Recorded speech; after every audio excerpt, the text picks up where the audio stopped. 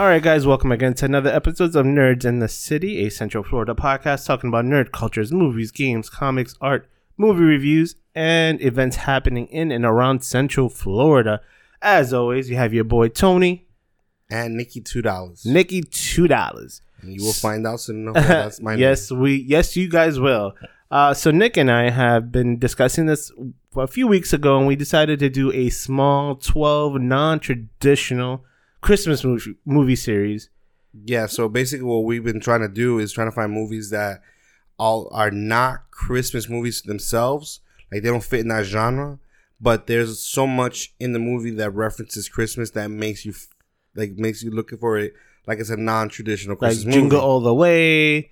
Obviously Jingle All the Way seems more of a very traditional Christmas movie, but something like Die Hard, the most debatable, is this a Christmas movie? Oh, no, I'm saying that we're getting away from like Jingle All the Way. We're getting away from the Jingle, hard, Miracle on 34th Street. You guys know those movies. You guys watch them every year. We're just giving you a couple more options for movies to look at that you could watch during the holiday season. Yeah, so like one that Nick just said was Die Hard, and that's like one of them at the beginning. The one that was debatable is it Christmas, but we have established that it is a very non-traditional Christmas movie. Yes, and so we have today. Which one are we going to discuss? We're doing a Better Off Dead. All right, so what's going on? Better Off Dead is with John Cusack, and he plays Lane. He's a teenager with a very particular family, and he has like this fixation with his girlfriend Beth, played by Amanda Weiss. Okay. So Beth dumps him, and he decides to kill himself, but he keeps every attempt. Him trying to kill himself, it fails in some huge capacity. Yes. So outside of that, he ends up becoming friends with. He has like an oddball friend named Charles, and he also befriends Monique, which is the played by Diane Franklin, which is like a visiting exchange student. Yeah, from France. Yeah. So that's the aspect of what we're getting into right now, guys. Yeah. So. The reason why it does set into the Christmas theme, right? So this is one of my favorite movies when I was growing up, just because. Was it? Yeah, because John Cusack, I just loved him. He was just this funny, oddball guy in his movies. He always played kind of a similar character. But in this one, it was just so weird because, think about it. The guy's trying to kill himself. You'd think it would be like this sad, dark movie, but it really is just funny because it's just the worst possible attempts because he does over-the-top attempts.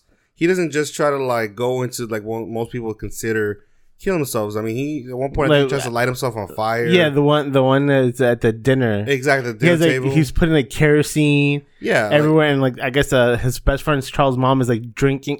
She doesn't notice it because she's like alcoholic, and she ends up drinking the kerosene and tries to light a cigarette and like blows up. And he's doing this in front of everybody. His family. Yeah, like nobody really pays attention. And the best part of it about that, sorry to cut you off, was that. The next scene after that, he just tells his friend Charles, like, "Hey, Charles, sorry about your mom blowing up," and his friend was like, pretty much like didn't like respond to like him being sad. He was just like, "Okay." Yeah, because that neighbor was just like kind of the oddball one that he didn't like, but he always dealt with. But no, what I liked, the Christmas is very apparent when it comes to the movie, just because one, there's huge scenes in the movie where they're exchanging gifts and like. There's one where the father's gift to the mother, I think it was fixing the garage door, because what happens is, and this is where the $2 thing comes up, is they have this mail boy, the little boy that throws their mail, the newspaper. Yeah. The paper boy. Yeah, paper boy who's just a jerk. So what happens is he breaks every one of the windows from the garage every time. So the father... Every tries to wake up. There's a thing where the father's always trying to wake up early enough to keep the kid from breaking the windows. But also, what happens is I guess he had paid by the family. So at one point, they owe him $2. So he goes after Lane to get the money. But I'm talking about like he goes after him like this huge stalker with a gang of people, like he's about to get killed. Group of people, and all he's just yelling $2 like. Trying to throw him off a car and he still can't. Crazy scene. Love the movie. So it was just always iconic when you hear that. I want my $2. I want my $2. So, but anyways, going back to that scene where the father's going to get the garage and he had a big bow on it and whatever. So he was like, man, it's perfect. I'm going to show the mother. She's going to love it. Inside, Lane is in the car, like trying to commit suicide in the house, in the garage. by running the car. But while he's doing that, he puts the car in reverse and smashes right through the garage door. So again, there's a lot of Christmas element to it. It's obviously in the winter time as well, where, you know, the skiing and all the snow and everything else. But yeah, Christmas is a very, very apparent part of the movie. There's a lot of plot devices when it comes to Christmas as well, like I just mentioned.